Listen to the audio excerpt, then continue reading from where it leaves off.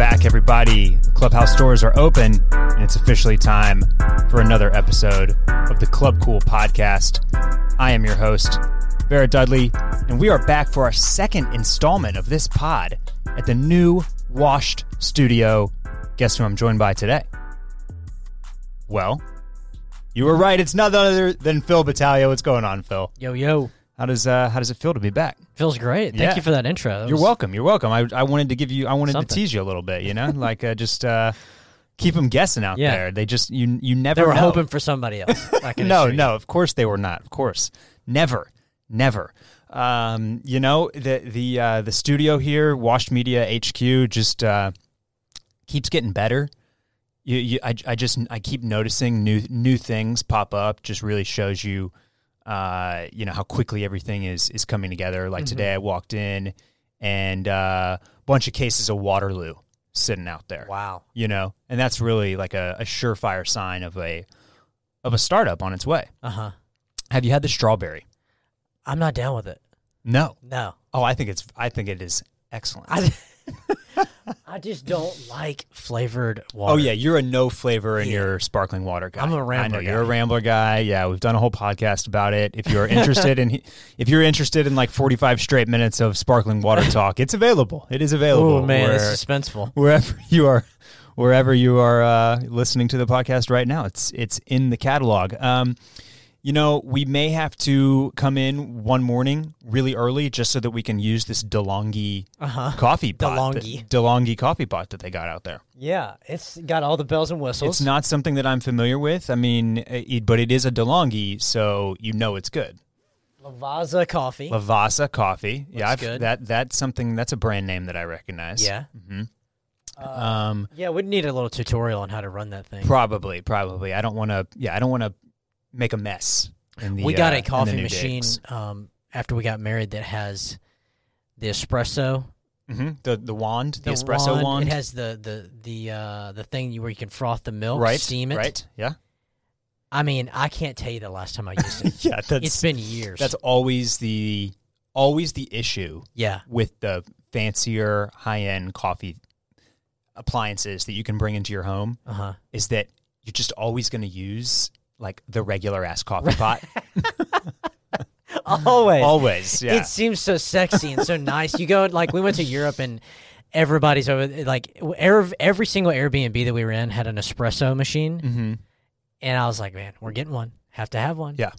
And then I want like an actual cup of coffee. Yeah. Although Nespresso now has that. Nespresso. You can just do a regular You can do coffee a cup. pot. Yeah. Okay. But yeah, I mean the thing about it is you always. This is like there's the Tatsuya restaurants. Did we already talk about this? Did we talk about dip Tatsuya? Tatsuya. Yeah. Well, my issue with fondue and hot pot is that you're paying a lot of money to cook your own food, and Yeah. I'm going to nice restaurants and spending money in large part so that I don't have to cook. Yeah, you're just sitting there enjoying yourself. I'm just enjoying myself. Well, it's so an I don't experience. I don't want to do the work, and that's what I think factors into having an espresso machine at home or having something nice or having something where you steam the milk or can make a latte or do all this stuff. It's like you're adding like 15 minutes of work Yeah. to your itinerary there. How is the dip? So you're definitely not doing that before work. And on a Saturday, it's I don't know. I don't want to spend my time creating some fancy lavender oat milk latte. I'd rather just go to a cool coffee shop and have somebody do that for me that knows what they're doing. How is the dipping process? I've never done it. Well, I've actually never been to Dip Dip. I've never been to a fondue place. Okay. So you get there's different things. You can either get like the little grill plate, which is not hot pot. That's something else. Hot pot / fondue, you get like a little bowl, like a metal bowl thing that has very hot water in it. Yeah. To the point of, I guess it's like simmering, basically. And then you stab with these little long fork skewer things, various meats, and then you drop it into the hot pot to cook. I see. Yeah. And then you pull it out and you eat it. Well, it's pretty wild. I mean, yeah. it's people out there, they're liking it. You know, I guess it just falls into the whole like experience thing. Have you had fondue? Oh, just recently, I had fondue in Breckenridge, Colorado. Wow. Yeah, the whole shebang. Was it good? Yeah, it was okay. It's a lot of cheese. It was enjoyable. The cheese was probably the best part. You know, they give you stale bread. It's stale bread, basically. On purpose? Yeah, because if you get fresh bread and the hot cheese, it just immediately falls apart. Oh. It's not like stale. It's not like disgusting, like 2 weeks old bread. It's just like, it's not fresh, right out the oven bread. It's bread that's a couple days old, has a little structure, has a little body on it. Well, I don't know. I'd like to try it. It seems like we're not talking like queso here, right? It's a particular type of cheese. It's in the same family. It's not Velveeta. It's not Jack cheese melted with like the same type of ingredients and accoutrement, but it's a big ass bowl of melted cheese. What else? Do you have any chips? And you are dipping a carbohydrate into it. No chips though.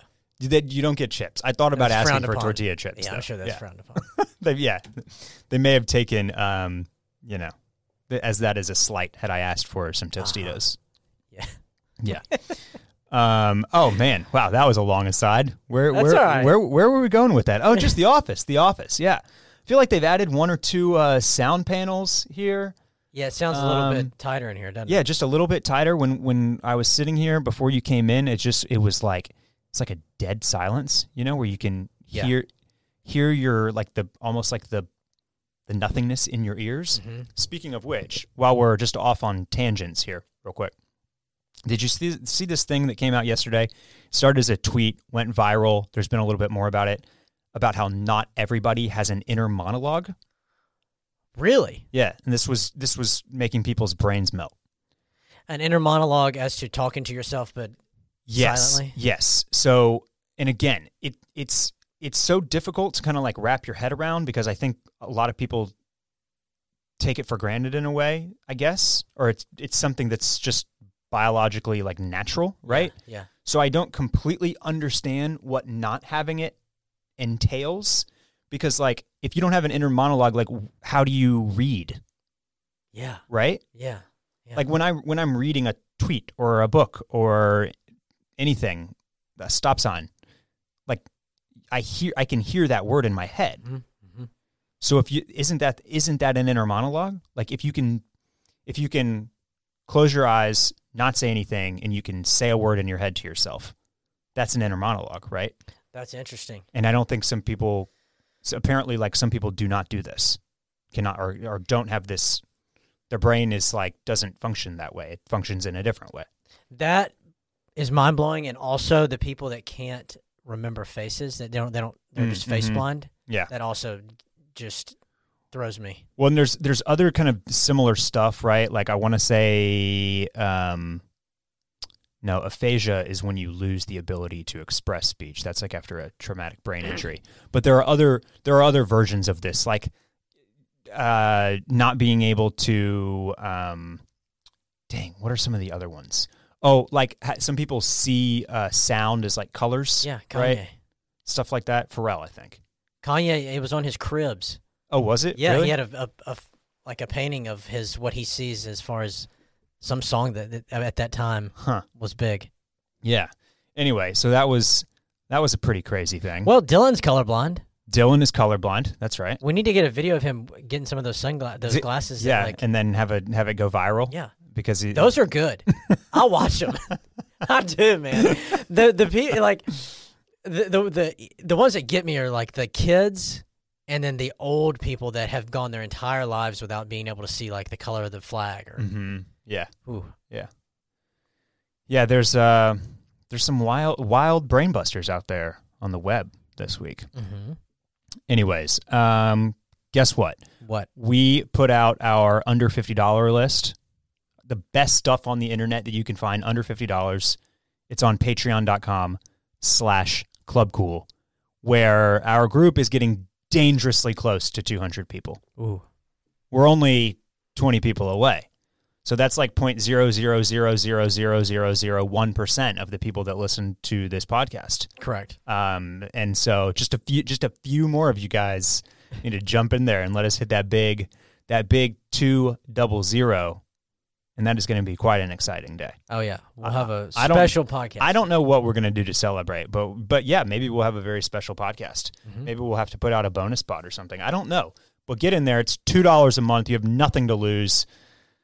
That's far less than your lavender oat milk latte, which somebody else will make for you. It really is. It's probably half price. Oh, easy. Pour overs cost $6 these days. Good God. Tell you what. So that's exciting. Patreon.com/clubcool, $2 a month. You join now. I mean, don't join now. You might as well join February 1st. Yeah. Because then you won't get charged till March. If you want to play the system. Yeah. Go join February 1st. Don't get charged for a whole month. Mm-hmm. Get all the content that we've ever put out, all of our lists, and get all the future editorials, all the future lists. Who doesn't love lists? Did you like that list? I loved it. Yeah. My contribution was pretty bad this week. No, it was great. Who doesn't need great, inexpensive products that lift up and maintain your face? Correct. Don't say what it is. I won't. Don't but worry. It's very beneficial to one's morning and or night routine I've enjoyed the hell out of it. Keeping a fresh face. You know what I mean? Mm-hmm. Other exciting news, the Circling Back squad is coming on the pod next week. We're doing a full ski episode. Wow. Yeah. See, that's something I have zero to contribute to. Right. Well, that's why I'm bringing them in. That's why I'm getting booted. We are going to talk about, I mean, we're going to keep it largely style focused about. You were in Breckenridge. They just got recently, back from Breckenridge. That's right. Y'all got plenty to talk about. Going to talk about the hottest looks out there on the mountain, the worst looks out there on the mountain, the biggest gapers that we saw. Got it. That's a weird word. What the hell is that about? Well, it can have several meanings, Phil. But as it relates to skiing, yeah, it's what the locals call people that are obviously tourists on the mountain. Oh. And the reason that they're called that is because of it's the gap in between one's goggles and their helmet. Oh, really? Yeah. So if you're like if you're out there just looking like a Dorcas Maximus and you've got your helmet on a little bit too far back and your goggles aren't quite affixed right and you've got that gap right there. And that's the gape. You're a gaper. Yeah, and then you end up with a really bad tan line. You can, yes. So, yeah. That's good to know. Yeah, we'll talk about all sorts of stuff. We'll talk about ski trip essentials and just the best way to bring your vibe and your aesthetic with you when you're lodging it up, right? Yes. And Dave also, he's got a new pair of Jordans. He hit up StockX. He got some new Jordans. He's probably gonna chat with us about that. It's synergy. That's what I'm going for with next week. All very good. All just synergy. Once again, this is the Club Cool podcast, and we reside at the intersection of style and pop culture. And on the pop culture front, this has been a horrifyingly sad week. So we're going to jump in. We're going to talk. I know it's been many, many days or several days now since the tragic death of Kobe Bryant, but I feel like we got to talk a little bit about this because it is so, for me anyway, as a 33-year-old sports fan, this has been one of the most devastating deaths that I can remember, like, in my lifetime. Dude, so I was just thinking that, and like, it's still hard to believe. Like, it's one of those where I still can't believe it when somebody says Kobe Bryant died in a helicopter crash. I every time I see a photo on Instagram or see another column come out or like attempt to wrap my head around the facts that he is gone, it does not make sense. It doesn't. And it's just like I've been trying to think about, just like what to say about it and how to kind of express where I was at with it, and over over Monday, Tuesday, Wednesday, like as it's become, as I've sat with it a little bit, I feel like I have less and less to say, which is also kind of weird.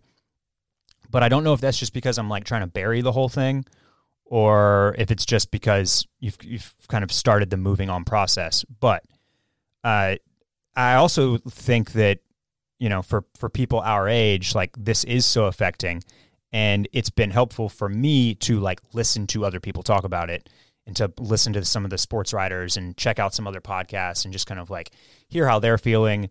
And then on top of that, kind of like listen to the various things about his legacy, both good and bad, just all of the above. But just first and foremost, and this is something that I have not seen mentioned except for, I think, on Reddit. And whoever said this, I think got called out pretty bad because it's a weird comparison, but I'm going to make it anyways because it is how I felt on Sunday.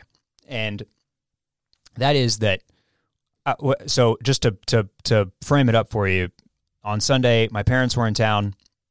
We were doing yard work at the house. We were working on trimming crepe myrtles, actually, and then trimming trees in the backyard and pulling out plants from the ground. Just, your general yard stuff. And I hadn't looked at my phone in several minutes. It had buzzed many times. And I look down and I see like 3 push notifications reporting that Kobe Bryant has died in a helicopter accident.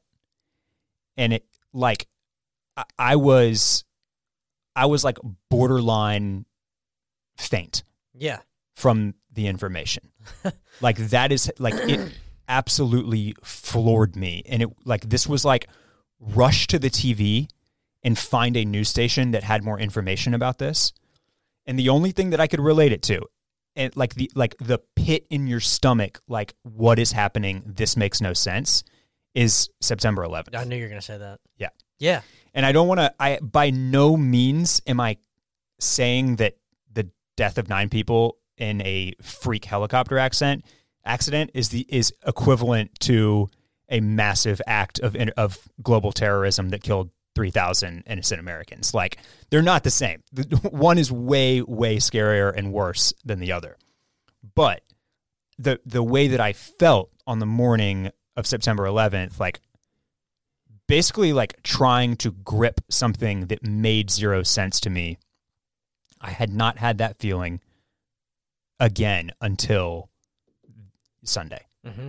And it was just, like, what's been interesting is trying to piece together why Kobe Bryant's death, like, made me feel that, like, severe wave of kind of just disbelief, essentially, and shock.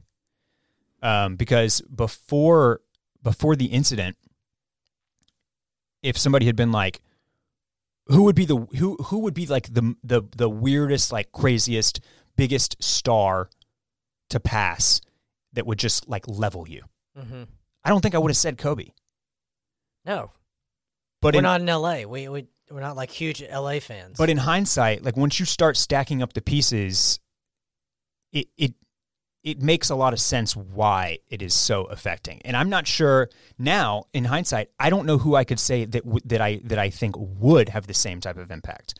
Add to all of this, it's always it's a major difference when somebody dies doing something routine in a terrible, tragic accident, as opposed to overdosing or killing themselves or, like, die. Like, I feel in pop culture and entertainment, most of the time when somebody passes and it's kind of unexpected, it's usually in a situation where they had control, mm-hmm. right? Where they drunk driving or overdosing or suicide. It's like one of those things. So we're a little bit desensitized to people going out like that. Mm-hmm. And that usually comes down to like that's usually like musicians, actors, artists, creatives, that type of person. You contrast that with athletes who are physical specimens who are super fit and super healthy generally, who have these playing careers and then they go on and they're kind of like fixtures in your post-sports life, right? They're part of teams, or they are GMs, or they're broadcast personalities, or they're in the booth. You know, they these big stars like that, like Kobe Bryant or Peyton Manning. They have these iconic careers, and then they stick with you in this almost like, you know, they're the old timers. They kind of like have this fatherly vibe about them, and they get to enjoy this kind of post-retirement twilight. And Kobe he was the guy that was supposed to get to do that. And in some of the first stuff that I saw on TV, I think it was from a previous special or documentary on Kobe, and it was George Gervin and Dr. J and Kareem Abdul-Jabbar, and like these guys and these, they're old, but they're tall, and they've got the gray hair, and you know they're seasoned dudes that have seen all of their life, and they're talking about Kobe, and it just like that was supposed to be him. He would have been that dude talking about the young guys 20 years from now. Mm-hmm. He was also clearly like having this kind of second act. He was at games courtside with the daughter that died with him and had just won an Oscar a year or two ago. So it's just like all these things, like not only was he a 5-time champion, probably the greatest player of our generation, immortalized with the Kobe wastebasket toss on Chappelle's Show. He was like just starting this second act. He died in this way that makes no sense to us, where he had no control. That's just like this total horrifying incident that makes you reckon with your own mortality. And it just like all builds up to just be this like this devastating moment in celebrity death, you know? But it's been really something to watch everybody kind of try to reckon with this. And it's just, I don't know. It's just, it's been pretty crazy. Yeah. And the only thing I'll add is like everything that you said, but like one thing you said about being desensitized to all celebrity deaths and stuff, like there was other people that have played throughout my life and like our generation, big roles, have been around, were very important to like our upbringing. Prince, Michael Jackson, Tom Petty, mm-hmm. all artists. Yep. But when you hear about them tragically dying overnight, it's like, well, that's terrible. Yeah. But not like this, man. This was nuts. And like when I first heard about it, we were driving back from Dripping Springs, and Ashley had seen it on her phone. And I was like, there's no way. Yeah, that right. doesn't seem right. Right. There's no way that's right. Maybe that's like a fake story that's come across. And then she kept seeing it again and again. And like I had to pull over to look on Twitter. I mean, it's weird to think about and to continue to think about. Like it's just going out in that way. And what sucks the most, it would have been horribly tragic had it just been Kobe in that helicopter with the pilot or whatever. But the fact that he was just like a couple weeks ago sitting courtside with his daughter, and that was all over the press. Yeah. And she's in there with him. It's a helicopter crash. Going to her game. I mean, everything combined is just gut-wrenching. With other girls on her team, with their parents. Oh, God. Like, it's the worst. It is, yeah. And I mean, it just makes you think about like a whole, I don't know. I'm just kind of all over with the place with this, because it's like, you know, is it okay for us to be so kind of affected by the death of somebody that we didn't know, when regular people die in horrific ways all over the world every single day, and we don't think twice about it? Yeah. Mm-hmm. And I mean, I think it is because as humans, and especially as Americans, like, sports and pop culture are integral pieces of our daily lives. Mm-hmm. And I think that's also why athletes, especially, why they mean so much, and why when they die, it's weird for us, because musicians and creatives and actors, like, they don't become as much a part of our daily lives, right? Like, Leonardo DiCaprio pops up in 1 or 2 movies a year, and then he might take a year off. Right. And then we might see a couple of tabloid stories about him. And then he'll be on a few red carpets for award shows, right? It's like, we watched Kobe Bryant play 82 games for 20 years and do press conferences after every single one.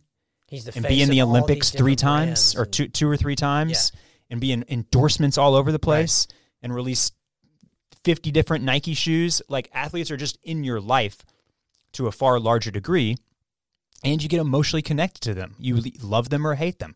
No more so than with a guy like Kobe, who was extremely polarizing for a vast majority of his playing career. You know, so it's I don't think it's crazy that the death of celebrities and athletes kind of like just kind of hits this bone in our body in a weird way, especially, again, when they go out in such just like unfathomable fashion. It just gives me chills too, because it brings it, with these artists that are like ODing after like big nights out and like have like all this, it's a whole different life. Now, traveling on private helicopters also a different life. However, still, it's still a bit more, I guess, like real world when somebody's in either a car crash like that or Bob Simon was this correspondent on 60 Minutes. Legendary. He died, I think it was a few years ago, but in New York City in a car crash, just one night. Same with Princess Diana. These things that are just, they're still so, I don't know, it's just tangible because you're in a car pretty much every day of your life. Yeah. And then for them to go out like that, just in like a blink of an eye, it's crazy. Yeah, when my mom was here on Sunday, and so we talked a little bit about it. And Princess Diana was the only other like celebrity passing in kind of our modern lives that she could remember that had this type of feel to it. Even Robin Williams. I mean, everybody loved Robin Williams. Sure. But again, it's not like it's the not hugest. It was a shock, but not like something like this. That's just a freak accident. And you have, there is something, as awful as any death is, and especially suicide, because of the way that it affects loved ones and friends and family members in a whole different set of ways. But it's like there's comfort in there's a little bit of weird comfort in knowing that like they were in control. Yeah. Right? Yeah. So it's because that doesn't make you face the same scary challenge that like your time can literally be over at any moment of any second of the day. Something totally out of your control, just total 1 in a million chance can happen, and it's just over. And the fact that applies to people that we consider icons and worship to a degree, that they're susceptible to that as well, just hammers it home even more for us that it's just all over in a split second, and you might never see it coming. Yeah. So, I think that's about all the depressing thoughts that I have on the situation. I'll add a brief moment of levity here and say that I was never really a helicopter guy. I've never been in a helicopter. I've never been in one. My number one like thing that I'll never travel on has always been a cruise. Like I'm big anti-cruise. Are you, for what reason? How much time you got? Yeah. I just don't want to get on a cruise because that's not my vibe. But are you scared of it sinking? My number one reason for not wanting to do a cruise is because, and I think I've talked about this on this podcast, but I have a I have a strange relationship with any type of authority or authoritative presence restricting when and where I can go and how much time I can spend there. While on vacation or just in general? In general. Ah. But this is why I never went to summer camp. Yeah. I didn't want somebody being like, you're up at 8:30, breakfast is at 9, and then today you are doing boats from 11 to 1, and then it is lunchtime, and then you will do this, and then you will be in bed by 10. Like that type of forced structure, even when it's fun stuff, is a no for me. And when we blow that horn, you better get your ass back on this boat. Right. On to the next stop. Well, what if I want to stay here? What if I like this place? What if I don't want to go to the next place? Too bad. You know what I mean?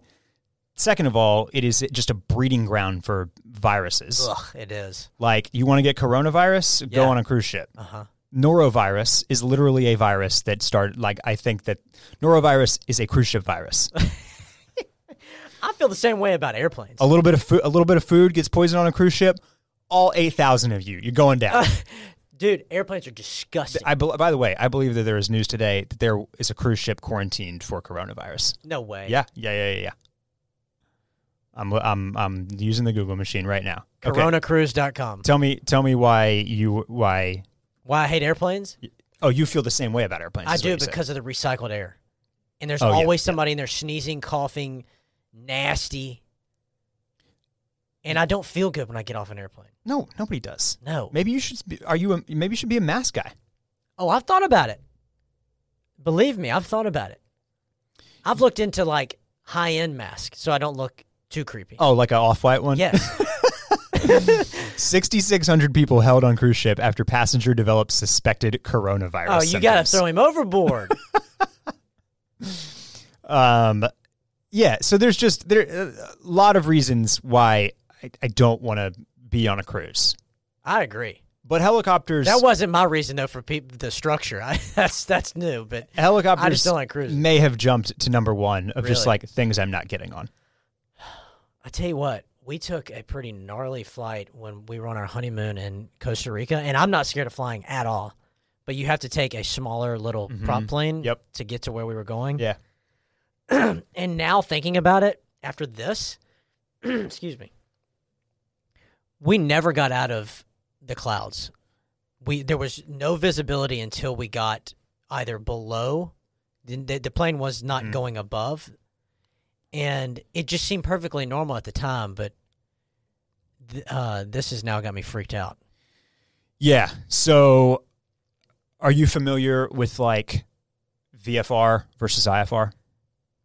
Is this some sort of flying mechanism? Yeah, visual flight rules versus instrument flight rules. No, but before you get into that, that's what set me at ease during that flight. Is because it's such a small plane, you can see everything they're doing up there. Mm-hmm. It was all autopilot from the moment we took off. Mm-hmm. And I was like, okay, well, they're not flying this thing. So for any type of commercial aircraft that you're ever on, all of the pilots are big-time IFR rated, instrument flight rules rated. And that just means that and you have to be, if you're going to go over basically like 15,000 feet in an airplane, you have to be, and that means that you have to be able to fly that plane and get it to its destination and do everything in it. Take off, land it, fly it, turn it, follow the map, avoid other planes, everything. Spin it. By looking at nothing but the instruments in the cockpit. Man, that'd be so difficult. It's crazy to think about. Mm-hmm. Visual flight rules is typically when you see little prop jets up in the air in your city or news helicopters flying around on a sunny day, they don't need to use the instruments. That's VFR rules, visual flight rules. And it just means that you can use landmarks and streets and you can see the topography and the terrain, and you can use your own vision to navigate and fly about and get to your destination and take off and land. Mm-hmm. And you mentioned the clouds, and I can pull up a picture and show you, but the reason that IFR is so freaking important is because when you are in clouds, especially like the layers where you're in like one cloud cover and then there's airspace and then another cloud cover, it is extremely easy to get so disoriented that you don't know which way is up and which way is down. Yikes. Yeah. So I'm not going to I'm not going to like put everybody onto like the visuals of what may or may not have happened with the helicopter in Calabasas, but the fog got really, really bad, and this flight had been approved to fly under special visual flight rules. And there's almost no question that they got into a situation where they needed instrument flight rules and they weren't ready for it. And so it's it's terrifying. Ugh. Yeah. Yeah. So that'll wrap it up for the Kobe talk. And I hope everybody is out there doing okay with it and managing to wrap their heads around it in whatever way makes sense for you. But it's been a weird week. Pretty cool how Cuban is retiring. Yeah. The number. Yeah. Or numbers. 2020, not up to a great start. No. Yeah. We can move on to lighter stuff, though, Phil. Things like coronavirus. And Corona Cruise. Not kidding it. Yeah, you can't be too careful out there. No, but we'll take a quick break, and then when we come back, we're going to pick back up where we left off last week in Paris at Fashion Week. We've got a couple more shows that we want to round out, a couple more trends to talk about, a couple more blind items to throw your way, and then we'll wrap up the pod. So we'll see you in a minute.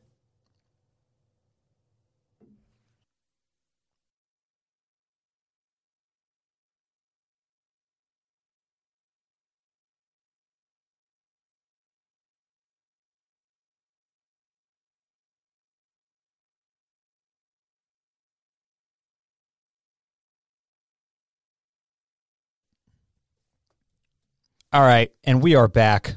We're ready to talk some fashion, pick this pod back up. And we're talking Paris Fashion Week. We did not quite get to cover all of the looks and the shows that we wanted to from last week. There were a lot of good ones. In the meantime, our buddies over at John Elliott, they didn't show, but they put out a Fall/Winter 20 lookbook. I should say they did not have a fashion show, but they did show in Paris. And along with that, they put out their lookbook. And then just a couple other news and notes, pieces of style information for you. After that, let's jump in with one of our favorites to talk about, the Rick Owens show. It was big weird, per usual. And I think one of my large takeaways here was that I believe that Rick is attempting to bring back the comically deep V-neck T-shirt. Mm-hmm. Yeah. Rick is a guy that loves the gym. He loves bodies. He loves muscles. And I think that he wants to show off that man cleavage. Mm-hmm. But the thing is, Kanye already tried this. Yeah, that's true. Yeah. Uh-huh. And it wasn't really happening. With the gloves. Yeah. And it wasn't really happening. So I think this is a no. But right up your alley, something that was there on the runway were jumpsuits. Yeah. The jumpsuit thing, it's happening, people. It's happening. Get on board. You better get on board. We were early. This train is leaving. We called it. The train is leaving. Nike just dropped a Miami collection that had a boiler suit in it. Really? It's like sold out in every size except for medium and large already on Nike.com. Al's big deal. Today, they posted on Instagram, they're 1 week away from a restock of the warm white, along with 2 new colors. Wow. We talked about the Amiri, the leather one, already. Rick's were cashmere, and they only covered one of your legs. Yeah. Yeah. Now, the biggest deal with these, really, the biggest reason that I wouldn't wear one is just because I feel like you're going to hang dong real easy in these things. Think about how easy it would be to, like, if you had to go to the restroom or something. Yeah, you're right there. It's just one quick pull up, and you're ready to go at the urinal. Inspiration vibes that I saw from this, I didn't see these called out in any reviews, but the character Riff Raff from the Rocky Horror Picture Show, who has long stringy hair and wears like this almost like football. He's like a hunchback, and so he wears this coat, like a tailcoat, basically. Mm-hmm. And that's I was getting big Riff Raff vibes, not the rapper from Texas, but the character from the Rocky Horror Picture Show. A lot of sci-fi in general. Rick does like a lot of raps and a lot of ties, a lot of stuff that kind of reminds me of Rey from Star Wars and assorted other characters. He's also just like a lot of Blade Runner stuff. Everybody looks like they're a replicant falling out of a slimy piece of tape or whatever, you know. Have you seen any of the Blade Runners? Yeah. Okay. Well, if you've seen either Blade Runner, then maybe you'll get that one. So my only other notes from Rick, I tried to, because this is one of the shows that we talk about that is very conceptual, tried to pull something from it that we could maybe say was trending a little bit, aside from the jumpsuit movement. And there were transparent pieces kind of scattered throughout here. I believe maybe a coat that was reminiscent of Patrick Bateman even. And transparency has been always valuable when you're running a business. And then it moved to sneakers, popular aesthetic in sneaker vibes right now. Yeah, you got the Reacts on. And I'm wondering if like maybe that's something that we're going to start seeing in clothes a little bit, either with paneling or like, you know, I've seen like some like bombers that have little cutouts with plastic over them, kind of military inspired, where like a badge would show through or something like that. Yeah. I'm down with that. Various like rain jackets that are a little translucent or clear or something like that. Even if they have pops of color, you know, they can still give that vibe of being see-through. So I think that's something to kind of like pay attention to and look out for. Down with that. Can't vibe with the full like see-through outfit or like a jacket or a shirt. Just even one piece. It's totally. I think that's a tough one to pull off, man. Yeah. And now when I talk about like this type of look, I am referring specifically to like the kind of plasticky nature. Translucence, if you will. Having said that, I do think that there is like a sheer thing happening with men's fashion as well. Like whether it's like those like the kind of crochet knit looking tank tops that Amiri's releasing for spring summer 20, or I've seen some knits and some woven shirts from Our Legacy that you'd like pull on over something that are very sheer. And that's always kind of been like I feel like that's a recurring thing for high fashion is to have some of that stuff. But I feel like that's something that could be gradually moving towards the streetwear side of things as well.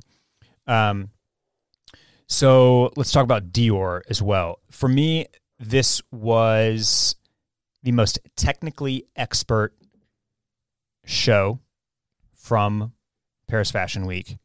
And I thought that it was my favorite capital F fashion show. It's beautiful. And stuff. what I mean by that is just like it is old school fashion. Like it's not crazy, but it is conceptual. It's a lot of expert tailoring. They clearly spent an inordinate amount of time on many of the like more couture pieces in this collection. Everything just worked really, really well. Like you said, it was beautiful. And this was like, it felt like a throwback to years where fashion was like very much everything trickles down from high fashion.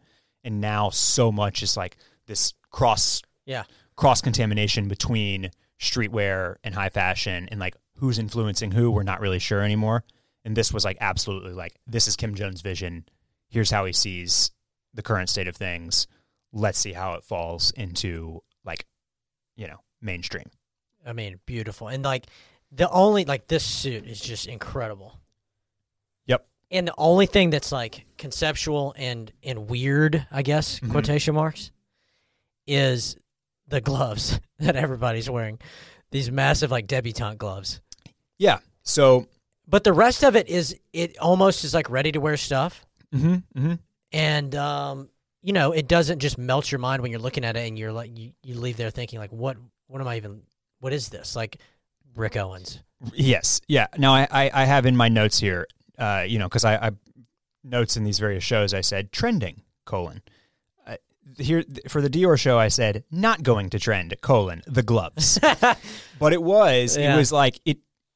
Not only did it kind of act as like a through line for the collection, something that made every piece kind of feel of a kind, if you will, but it was. I mean, it's just it's just a fashion flex. Hey, what if the dudes wore debutante gloves? Yeah, but that's not.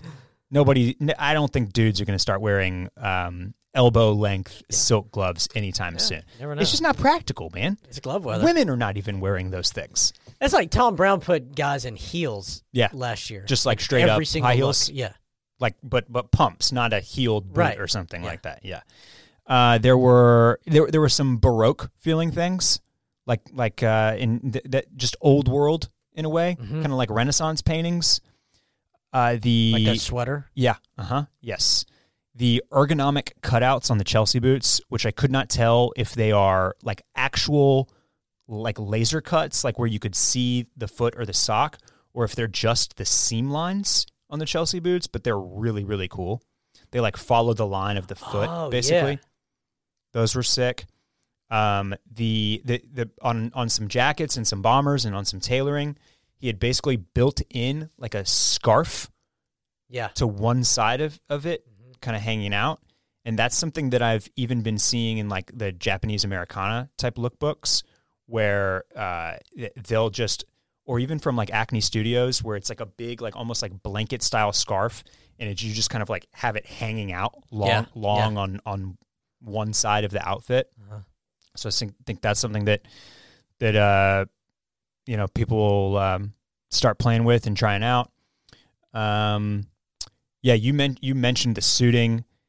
Kim Jones and Hedi Slimane both are guys that like to put suits on the runway, and with Eddie, it's always like how sharp can I perfect a black suit? Mm-hmm.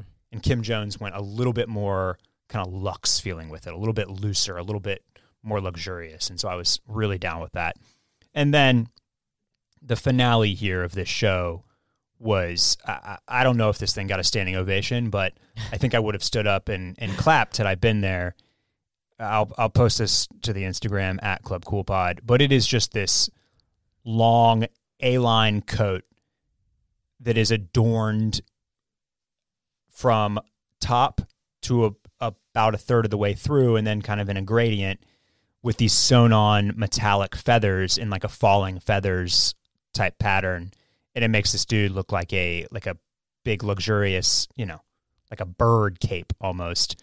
But it's nothing short of phenomenal. It's something. Yeah, the way I'm listening, I'm thinking back to how I just described that, and I know I did not even do it close to justice. Because the thing is, I just made it sound like this dude looks like a big dinosaur bird. It's like Big Bird. But it's way, way, way better than that. Oh, yeah. So peep the gram and get a look at that as you're listening to this show. Almost like a cape or a poncho. Mm-hmm. There's obviously buttons in there, but they're all hidden, and it is really cool. Yeah. I'm sure it's reasonably priced, I'm sure. Probably no less or more than $50,000 to $70,000. I'm not joking. There was a recent article or editorial piece in GQ from a few months back where they just like picked out some of the menswear kind of custom couture pieces that were featured on the runway and probably available to buy if you like called the brand and were like, hey, let me have one of the 3 that you made. Dior was featured as one of the pieces, along with a few other brands, Balmain and a couple others. And these were like obvious, these were statement brand pieces that were works of art, essentially. Mm-hmm. And they had something like this that was like all handmade, like sewn on to something, and it was like $50,000. Perfect. So, look, I didn't realize it came in a shirt version too. Oh yeah, that's right. Well, for those of you on a budget. So what I wanted to bring up, and maybe we'll see this, is a little thing that has started after some of these fashion shows.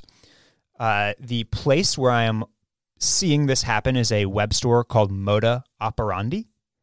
And you may recognize that because I just posted a sweet-ass deal a couple days ago on a pair of Yucatan boots that were available on deep discount and were super badass from Moda.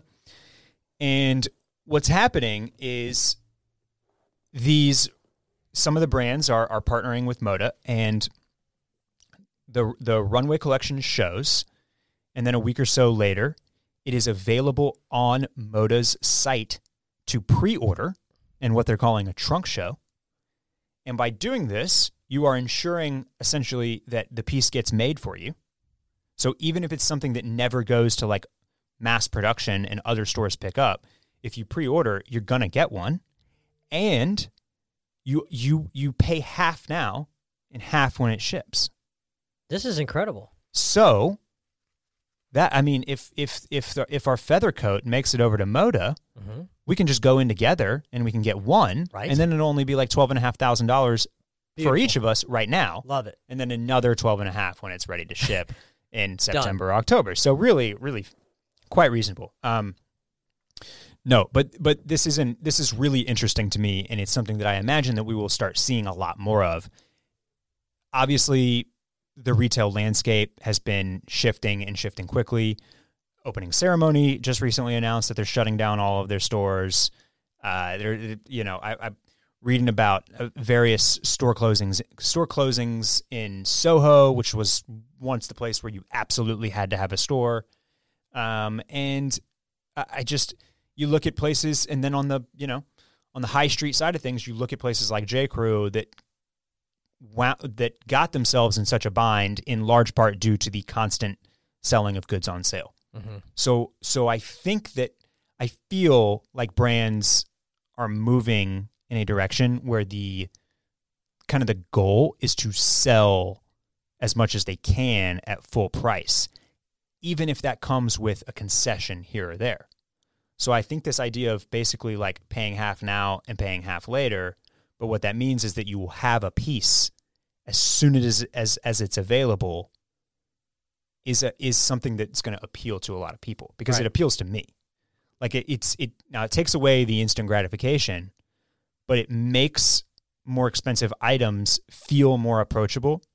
And then you have the knowledge that you're definitely going to get it. You're going to get it early, and you're going to have it for the entire like season of something. I think that's really interesting, and I'm guessing that it's something that we'll see more of. It's an interesting concept. I mean, just thumbing through the website, they've got some incredible stuff. Yeah. I haven't found any steals yet, though. No, I mean it's the brands that are so far doing this are certainly higher end ones, but it's certainly interesting to think about, brands on a much smaller scale offering something like this. It's almost like bringing wholesale to the customer in a way. Like just thought experiment here, but like,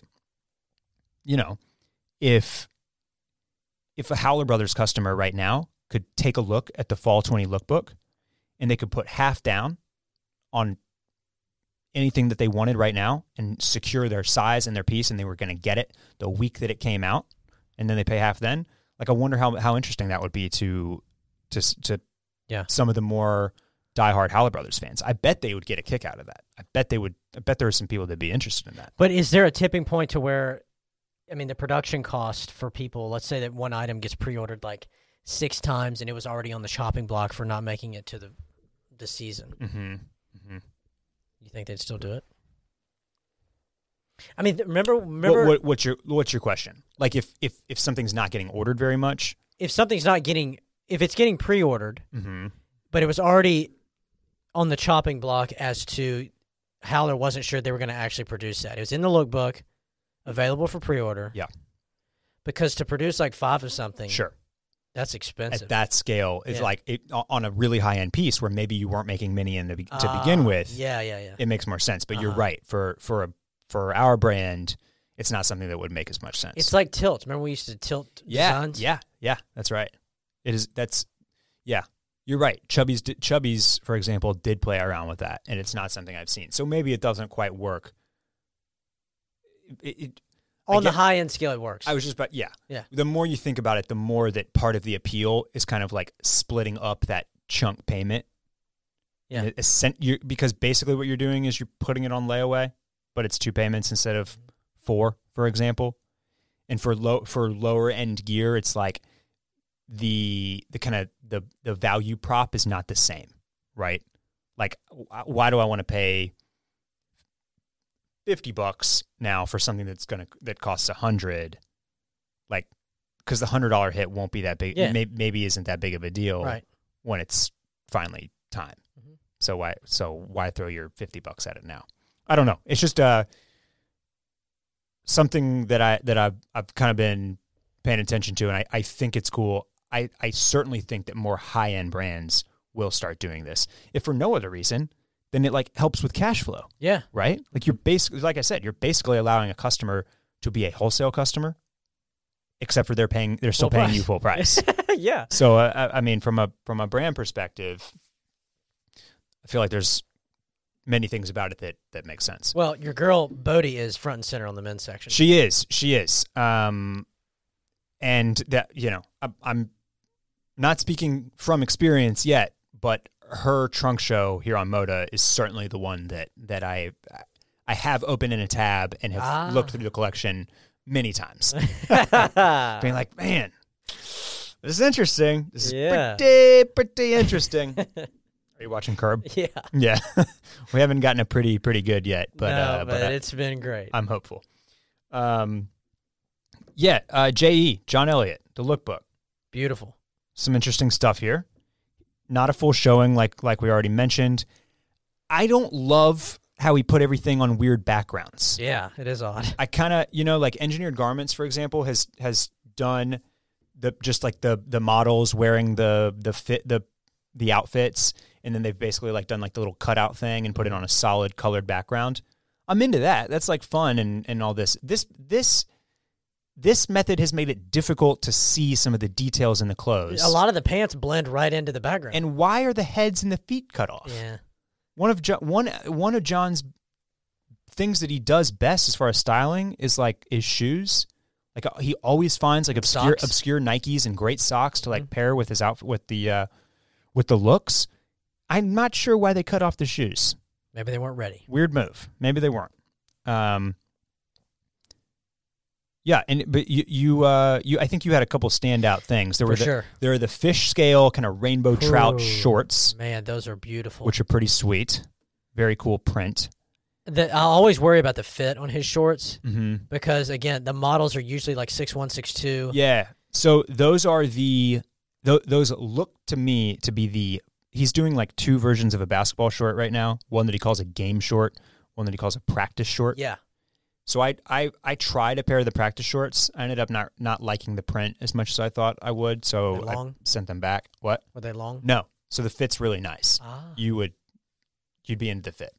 So the game shorts are the shorter version. Practice is shorter. Yeah. Okay. Game is the one that has more of like the banding and the trim and looks more like a basketball, like a team basketball short. Okay. Yeah.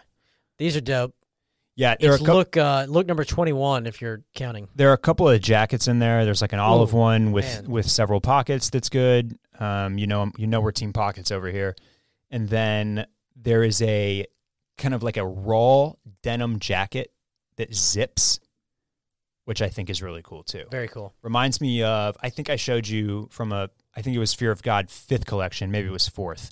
But he kind of had like this big raw denim jacket. Had like 4 pockets on it that zipped.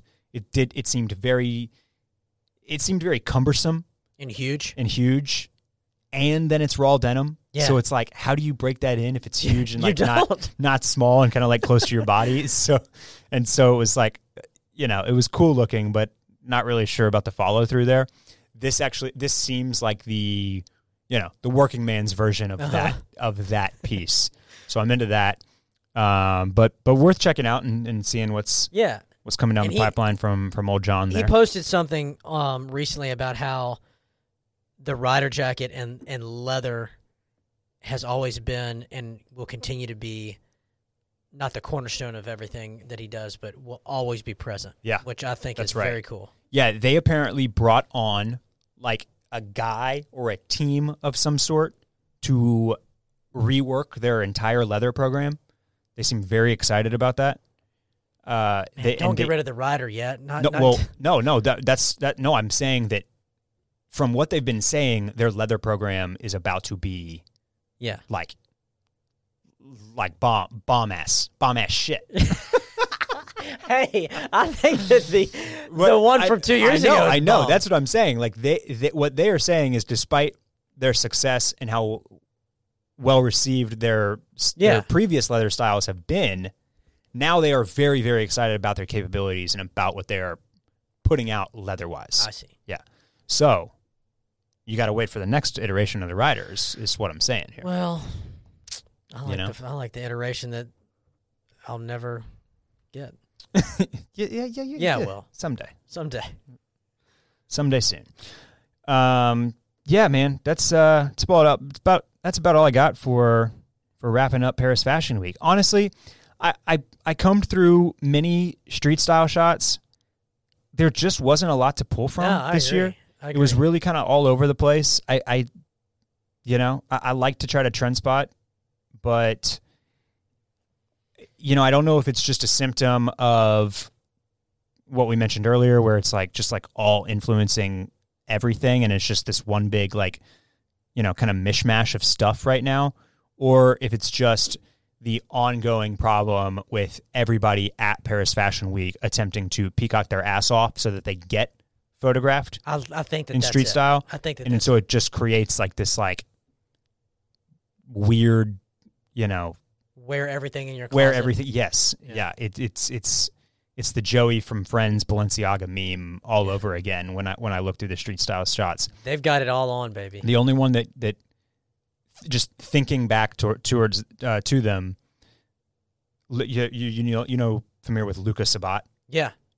his hair is awesome. His dreads are super, super dope, and he had on a fit that was just like a very a bomber with a lot of patches, fitted him really well, and his T-shirt was like Justin Theroux style tailored, where it was cut 1 inch below his jeans waistline.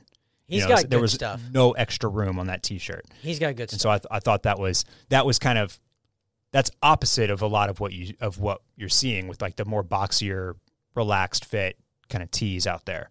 Yeah. So for him to come through with that super short tailored version was cool. And then he had aviators, kind of the ones we talked about with the Weekend for your New Year's Eve fit, light yellow, light blue tint. You could see straight through them. And then a dirty ass trucker hat. It was a cool look, and felt like individual style, not like he was attempting to get on the street style blogs, which makes sense for a guy like Luca Sabat that doesn't need to be photographed for street style blogs. Was he smoking a heater? Probably. If he wasn't, he had one nearby. That's for sure. That's about all I got. There was follow us on the gram. Wait, at Club we Cool can't Pod. go yet. We have to talk about. We'll post some stuff. Goldberg. Oh yeah. Woohoo! Goldberg from Mighty Ducks. Man, he's having a rough go. I don't want to make fun of him because there is clearly something really bad happening there. Yeah, it's meth. That's what's happening. But the fact that you can look like that as a child and then look like that when you're 40, whew, he is having a rough go. Rough times. Very, very rough times. But it's the opposite of a glow up. If you have a little Google time, go ahead and type in what's his real name? What is his name? He's the goalie. Sean Weiss. What was his name? Goldberg? Goldberg. Greg Goldberg in the Mighty Ducks. He's now 40 years old. God, I feel bad for that dude. He's homeless, and he is on some meth. Yeah. Yes. And has been. For quite some time, I would imagine. Man, hoping he comes out of that. You can follow me at Barrett Dudley. Today I did a poll about whether I should cut my hair or not. I contributed. You did. I think you voted for keep it. Yeah. The results are mostly votes for keep it, 65 to 35 right now. But my appointment is booked for tomorrow. What? At lunch. And to tell you the truth, I don't really know what's going to happen. Man. Yeah. You're tripping if you cut it. I don't think I'm going to cut it short yet. Clean it up. But I don't know. It looks. It's one of those styles where I can make it look good for a photo, but wearing it around on a daily basis and like is a different story. Because are you refusing to put it up into like some sort of bun? No, I'll do that. I do that. But then I think that makes me look old. I think it brings out the. I also think that you probably tried to get your hair to look like Brad Pitt's after the Oscars or after the Golden Globes, and you couldn't get it to stay, and now you're out on it. I'm definitely gonna. At the very least, I'm having a conversation with my stylist tomorrow. we got to have a chat. He's just gonna sell you a bunch of product. She, and no, she's very good about that. Okay. I tell her what I have and what I've been using, and she makes recommendations based on the Aveda product available, but does not make me buy the Aveda version. Good. In shop at the the register. right then and there. She gets it. The haircuts are they're not inexpensive enough to where she should feel comfortable like also being like, hey, also buy $40 worth of products. Right. There's no need for it if you're at that range. So that's what I got going. You can follow along at Barrett Dudley Phil. At Peep Tag on Instagram. Yeah. So wait a second before we go. Yeah. Moda Operandi. Go check this shit out. I've been scrolling through this thing since you brought it up. The Bodhi collection is strong. I mean, incredible. Everything on here. Yeah. It's not cheap though. No. The only reason, honestly, we didn't run through the Bodhi collection because I didn't have much else to add except for tight. Like it looks great, dude. And I feel like I've really I've tried to articulate the nerve that Bodhi taps for me. And it's kind of hard to do. I think what I'm rounding in on is that as fashion moves into the 2020s, I think maybe like what some people out there are valuing and what I'm grasping from this is more of you want more value in the cost of high-end goods that you can touch and feel and see and understand. So if I buy something that's expensive from, let's just use the old brand name fashion houses, right? Gucci, Louis Vuitton, Prada. I know that like half of what I'm buying there is brand name and marketing. 100%. And so with this kind of new version of luxury that I think Bodhi kind of epitomizes the best, but some other brands are kind of doing as well, is like this is handiwork that you can see and you can feel and you understand, and not only does it feel strangely wearable, but it also feels like something that a lot of work and craft went into. I agree. So it's also just, it looks different. It's unique. It's stuff that we're not used to like having pushed down our throats. Right. And one thing I'll say is that this is by no means in the same, they don't look the same per se, but they're similar. I think that if you wanted, like a lot of this Bodhi stuff, I mean, it starts at $500. Yeah. Mm-hmm. So you can go half of that and get something from Double RL that is different. It's extremely high quality and is not in your face like a lot of those big fashion houses like you're talking about. But Double RL brings something very nice to the table that is somewhat similar to some of these. I think that while not exactly in the same wheelhouse, that's part of the gravitation towards Capital and Visfone and Double RL and the kind of Japanese Americana heritage stuff is that it's almost high end in its kind of like rudimentary nature. Yeah. The fact that you can see seams and that like pockets are just like applied in non-discrete places that are not hidden or discrete, like there's these are brands that are showing their work basically. It's visual representation of like the make, if you will. And so that's one of the things that I think people are responding to, and that kind of plays into like feeling like you're getting bang for your buck. Yeah. So something unique. That's what everybody's looking for anyway. All right. That's going to wrap it up today for Club Cool. Thank you, Phil. Thank you, Barrett. This has been a good pod. Enjoyed it. Thank you, Kobe. R.I.P. Kobe. Thank you, Kobe, for all the memories. We'll be throwing stuff in trash baskets for the rest of our lives, yelling your name, and we thank you for that. And make sure to tune in next week where the Circling Back boys are going to come on and talk skiing with me, and we'll see you then. Bye-bye.